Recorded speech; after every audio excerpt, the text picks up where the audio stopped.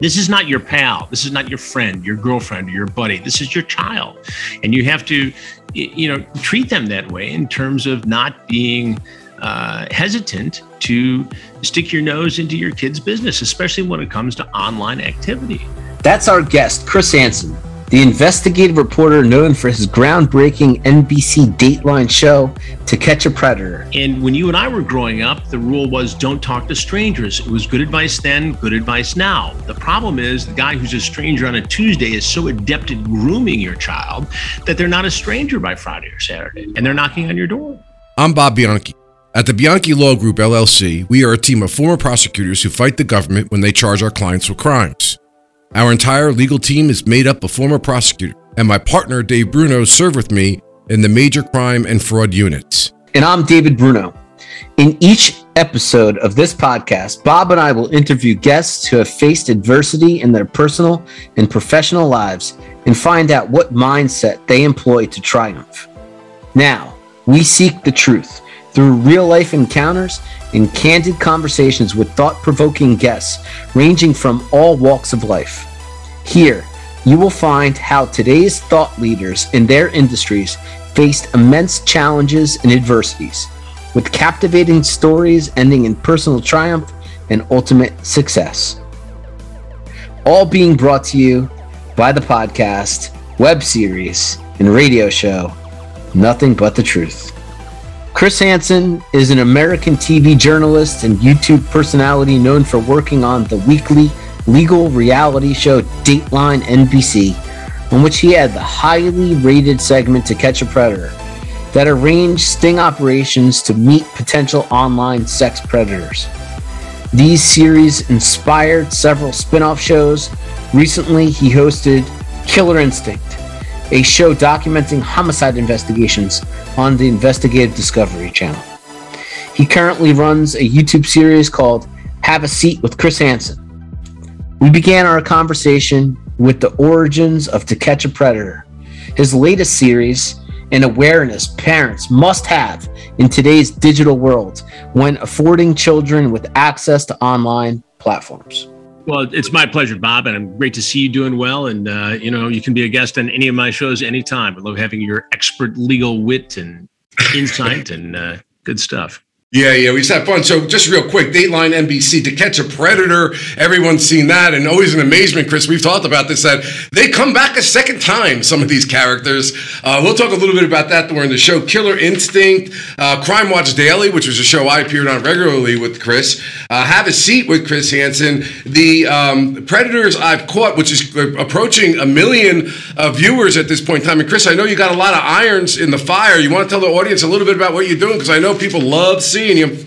Well, we've got a brand new Predator investigative series coming out, Bob, and we'll be able to announce exactly where very soon. But, you talk about the Predator investigations. We shot another one just a month ago. And again, guys showing up looking to have a sexual liaison with a 13, 14, 15-year-old child. And some recognize me and some do not.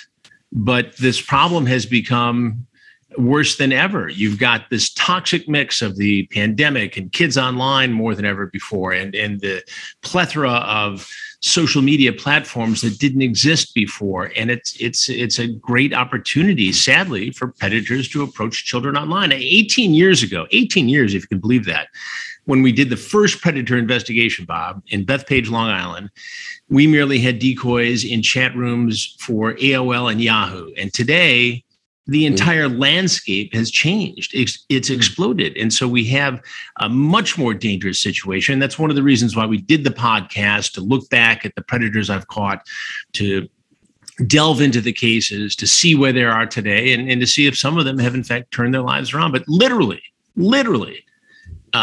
just before Christmas, we caught 4 guys in one night, and I'm doing investigations all over the country for this new series. Chris, I don't know if we ever talked about this, but when I became the county prosecutor, when I got sworn in, one of the first projects I actually put into place is this guy, Chris Hansen's got this, Catch a Predator thing I'm really interested in. We actually reached out to your people to put a plan together because we recognized at the time that it was really a bad problem. But like you like you say, and we actually very aggressively went after that when I was prosecutor, it is becoming exponentially worse. You know, I wasn't sure we were going to go into this term, but Chris, can you give our audience, we try to do this, target hardening, education. What can parents do to try to protect their children from these kind of predators? Well, you know, having been a prosecutor, Bob, that, you know, part of what we do in any crime is demand reduction. If it's drugs, you try to reduce the demand. We treat some addicts as people who have an illness as opposed to people who have committed a crime. But in the world of predators, it's much more difficult. We don't have the treatment protocol. We don't have a one-size-fits-all solution to it. So you've got guys who are heavy hitters who you can never fix, who need to be locked up forever. We have guys in between, and we have guys you can fix. And so it's a real problem. The best thing you can do is educate your children. And you have to start it at a very early age when they first go online. And it begins with a discussion about how there are adults online who like to trick children. Children don't like to be tricked. And so that resonates with them. And as the children get older, and up until and throughout college, you need to occasionally have this conversation. I mean, we see cases where college women and even women in the professional world get duped by predators online. And then there's a period where you hope everybody's self-aware, and then it becomes the elderly who become targets. So it's constant education. And I speak at conferences all the time about human trafficking and online predators. And you just got to keep on sending the message out that kids need to understand that unless they know somebody in real life, they don't know them. And when you and I were growing up, the rule was don't talk to strangers. It was good advice then, good advice now. The problem is the guy who's a stranger on a Tuesday is so adept at grooming your child that they're not a stranger by Friday or Saturday. And they're knocking on your door. Yeah, Chris, we used to say all the time when we would give our lectures, like, parents would have this thing about, well, my child's privacy and whatever. We're like, look, the predator is literally in your child's bedroom on that computer or on that device. So you need to get away. I don't know what your feeling on this is, but this is your child. You're responsible for this child. Privacy does not matter when it comes down to these computers, because these guys can get into their games posing as an 8-year-old, co-player that are really grooming the child, as you suggest. This is not your pal. This is not your friend, your girlfriend, or your buddy. This is your child. And you have to, treat them that way in terms of not being hesitant to stick your nose into your kid's business, especially when it comes to online activity. And again, the pandemic is an excellent example of it. Kids are learning online. They're recreating online. They're relaxing online. They're online for more hours of the day than we'd like to admit. And again, that creates opportunities. It isn't just a chat room for creepy guys. It's every social media platform you can think of, the dating ones included. Kids are curious. They're going to go to different places, and it makes them a target. Yeah. I want to talk about this Predators I've Caught podcast. What's the structure, the format there? I mean, you dip into old footage, but do you do interviews of the predators themselves? We are attempting to do some of the interviews with the predators I've caught. As you can imagine, many of them are reticent to agree to such an interview. I'm working on a couple. There are talks well underway, and I think some of the more notorious ones are going to ultimately appear on the podcast. But mostly it's an opportunity for me to go back and immerse myself in these cases. So I read all the transcripts, I watch all the videos, I look at things that maybe didn't air in the original series. And I then have my team research where this person is now, what they're doing, if they've been in trouble or have they reoffended, how many other things have they done that we now know about? Because you got to remember, when these confrontations happen, yes, we know something about their background. Yes, we know if they've got a criminal history in most cases, or if they have a permit to carry a pistol in most cases. But it happens like that. And sometimes we're only chatting with a guy for 15 minutes and he's there. So I have to do the best I can under the glare of, what's happening. And it's not until many years later where you take a deep breath and you immerse yourself into it, and then you share that with the audience, and it becomes very experiential, and it's resonated with, the people who followed my work for many years. And I'm very fortunate because I have a very loyal following. And it's become very popular to those, not just in the TCAP community, but now 2 or 3 generations of people who watch these shows for a lot of different reasons.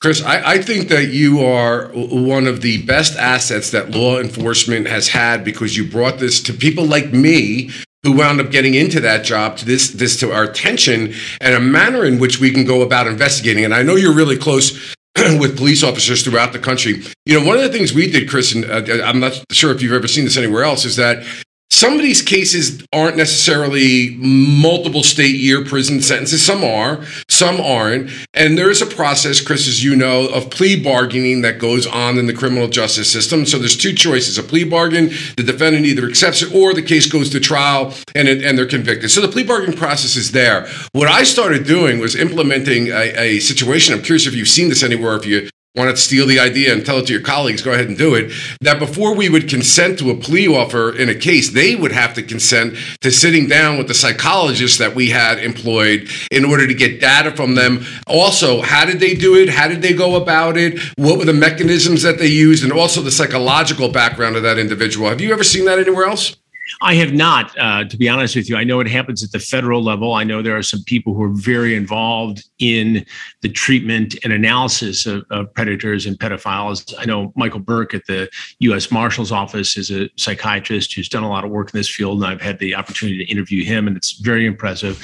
I was at a conference a few weeks ago in Houston, and there's a husband and wife therapy team who operates out of Texas who does a lot of work in this area, which is very interesting to me, and I'm going to have them on the podcast as well. But I think you're right. I think that should be a critical component of virtually every plea bargain agreement in America, because too often what you see is, and especially during the pandemic when nobody was actually going to court, all these things were done remotely. They're issuing desk tickets here in New York for all kinds of crimes. It was happening all over the country.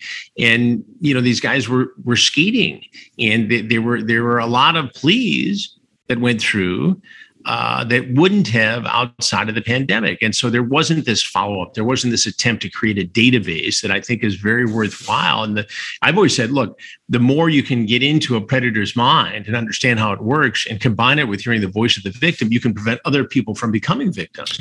And people always ask me, do you ever feel like you want to punch one of these guys or tackle them or do whatever? And so, of course, as a parent and as a citizen, besides being a journalist, you're outraged at this behavior. But my job is to get in their head. Anybody can jump out from behind a curtain or from behind the bushes and create 10 seconds of dramatic television. That's not what I'm supposed to do here. My job is to get these guys to talk and get that better understanding that your pleas focused on and demanded. And I'm sure that database was very helpful at the time. Wow, that's amazing, Chris. Again, we're a forerunner of this. You're continuing to do this great work. You're an awesome guy. Chris Hansen, good friend, journalist, TV personality, and person who has made such a significant difference in the lives of people. Because there's no question in my mind, Dave, that Chris's work has caused people not to be victimized. And then that's the important thing. Not only that, I think there's a tremendous deterrent that he is responsible for as well. Just getting this out there. I mean, I look back and I think it was probably my first experience with these predators, understanding what's happening behind the scenes. Back in the day, I was a young individual, even before I even thought about law school. So, Chris, thank you not only for affecting individuals that may have done something, but actually teaching all of us that this danger is out there. And Chris, to realize that Dave at one point in time was a young individual is really, I kind of feel the same way. I was once a young individual too. But anyway, Chris, before you answer that, we have somebody, our program director, Donna Darlington, first time on screen, first time on the radio. She has been dying. Oh, I can't wait that Chris Hansen's on. I can't wait that he's on. So, Donna, get over there next to Dave Bruno and ask Chris Hansen your questions. Can you see me? Yeah, we got you. Hi. Hey, Donna, how are you? How are you? I'm great, thank you. So our question, we were talking about it in the office, is so after you were done with the segments on Catch a Predator, when the cameras turned off, like what would happen? Like, were the police there? Would they arrest them? Like, what? Well, yeah, in the beginning, that? Donna, we didn't have a collaboration with the law enforcement. So in the first two investigations, the guy would just leave. And in some cases, the very first investigation, there was a Brooklyn firefighter who surfaced. He was arrested, prosecuted. In the second case, there was a rabbi and several others who were prosecuted in Fairfax County, Virginia, outside of Washington, D.C. It was in the third investigation where we first collaborated with law enforcement, in that case, the Riverside County Sheriff's Department in California. And from then on, we've sort of evolved into collaborating with law enforcement. Now, I was criticized in some corners of the journalistic world for working too closely with the police, but I'll say this. We, had to be socially responsible, and these guys needed to face justice. So if we got into a gray area, I was okay dealing with it, and I continue to be today. And B, as a television producer, somebody who creates this content, it was very unfulfilling for the viewer to see these guys just walk off into the sunset, twirling an umbrella. So for those two reasons, I felt justified in working and fashioning a way of working with law enforcement. And we do that to this very day. In fact, including the very last investigation a month ago, that'll be on the new series. So we need to do that. But in terms of anything that you didn't see, any outtakes that were overly dramatic or crazy or violent, no. Virtually everything that happened in real life has been shown on television. Anything that was edited out was for time or editorial reasons, but we've never held anything back on that show. Well, thank you so much for answering. I really appreciate it. Thank you for keeping these two guys in line, Donna. Right? Yeah, I think if you were here, Donna, she'd be having you signing all sorts of things, shirts and. All right, hey Chris, go ahead, Dave. You have a question? Yeah, sure. Chris, how did this concept come about? I mean, 18 years ago, it's AOL. I mean, it's a completely different technological situation. Who came up with this? How did it get there? I became aware of the online watchdog group Perverted Justice. And what Perverted Justice would do, its volunteers would go online and they would set up profiles that were unmistakably of underage people, kids, and they would just sit in these chat rooms. And if they got hit on by an adult and a sexually charged conversation took place and a meeting was set up, they would post that information on their website in an effort to create some sort of deterrence and, I suppose, shame and embarrassment. Some of those cases were picked up by law enforcement and there were prosecutions. Now, right around this time in 2014, I got wind of this and we reached out to Perverted Justice and said, look, would you collaborate with us? And I figured if we could combine their talents, their abilities to be decoys in chat rooms with our ability to wire a house with hidden microphones and cameras, it could be very compelling. And in fact, it was. Now, that first investigation, obviously, I didn't know if anybody was going to show up. And I was driving out to Bethpage, Long Island, got caught in traffic, and I'm starting to think, what if I've just wasted tens of thousands of dollars of the network's money? And suddenly the phone rang. It was my producer saying, where the hell are you? Two guys are going to show up in 45 minutes. And it was nonstop. At the end of that investigation, we had 17 guys who showed up in 2.5 days. And it hasn't ended in the 18 years since then. Wow. So that's how it got started. And we've evolved it, obviously, to deal with the different social media platforms, to deal with the necessity of having law enforcement involved, and to, continue to create this awareness and dialogue that didn't exist before. And it's constantly evolving, it's constantly changing, and we have to adapt with each law enforcement agency with which we collaborate and in different settings and homes and hotels and things of that nature. Sure. Hey, look, we talk about mindset on this show in the office. Our last guest, Christine Nielsen, calls it mind dynamic. But tell us, man, you're sitting in the kitchen. This guy's coming in. He may have beer and condoms, etc. What's the mindset you're going through sitting on that stool waiting for that Or individual weapons. to come through. Yeah, or weapons. I mean, we try to do a pretty good check. We've had situations where, we knew the guy was talking about carrying a weapon or was licensed to carry a weapon or made some sort of, statement that we deemed threatening. And in those cases, the police will take them off before they walk into the house, and we'll try as best we can to construct the backstory. But generally, yeah, they come in. We don't know 100% what the deal is, but I'm watching their hands. I'm reading their body language. I'm trying to get them to sit down. First of all, get control of the situation. I never sit. I stand so I can, tower a little bit. And then it's a matter of starting this dialogue and cracking the shell and getting them to talk. And there have been a number of cases where there were monosyllabic answers, and little by little, I work my way in there and get them to tell me what the real story is. And sometimes these guys are just caught, they're relieved, they spill everything. Sometimes they lie their asses off. And, we hear the same excuses over and over again, and the same story about, well, I was just worried about the girl. I mean, the same story that I've heard 100 times just in the last investigation. I came here to help this girl. She was going down a bad path, and I was going to counsel her. It's like, well, then why did you bring condoms and all this other stuff that you had to complete your plot here? It's astounding. But Chris, I'm focused and I'm trying to create a dialogue. Chris, I'm curious. I never asked you this question. Did anybody ever see you on the street, recognize you, and just run away?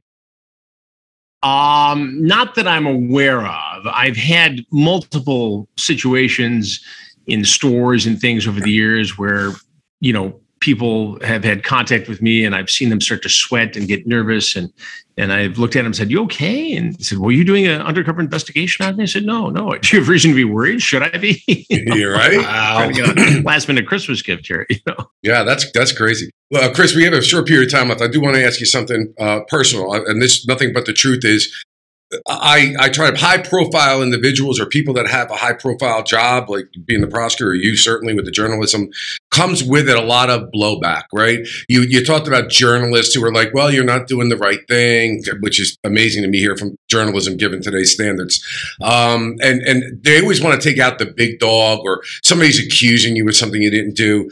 I like to ask our famous guests like yourself, how do you mentally or emotionally deal with that kind of stuff that goes on in your life? I mean, I found it very difficult, and I had to find my own path to get around the fake allegations of people just trying to hurt you for the sake of hurting you. How did you do that?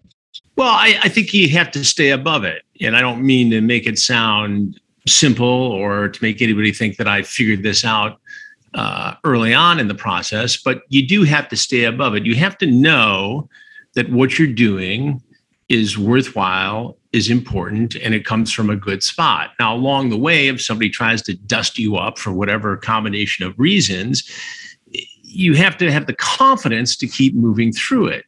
And if there is a mistake that somebody in your circle has made, you have to own up to it, fix it, and move forward. But you also have to realize that because of who you are, the high profile nature of what you do, and the style of the way you do it, it makes you a target.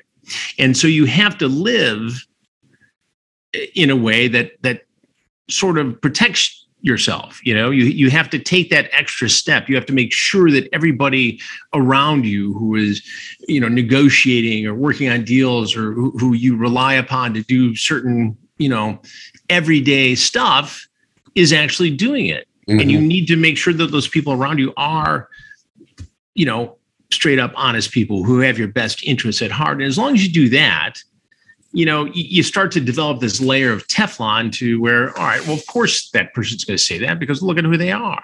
Or they're going to try and take you down because you expose them. And in today's digital world, you may take somebody down or do a story on somebody who is capable of manufacturing an entire misinformation campaign about you. And you can either chase that around, you can try to argue with the person, and that's all they want. They want to draw you into the fray, because if they draw a guy like me into the fray with, hundreds of thousands of followers, that gives them credibility.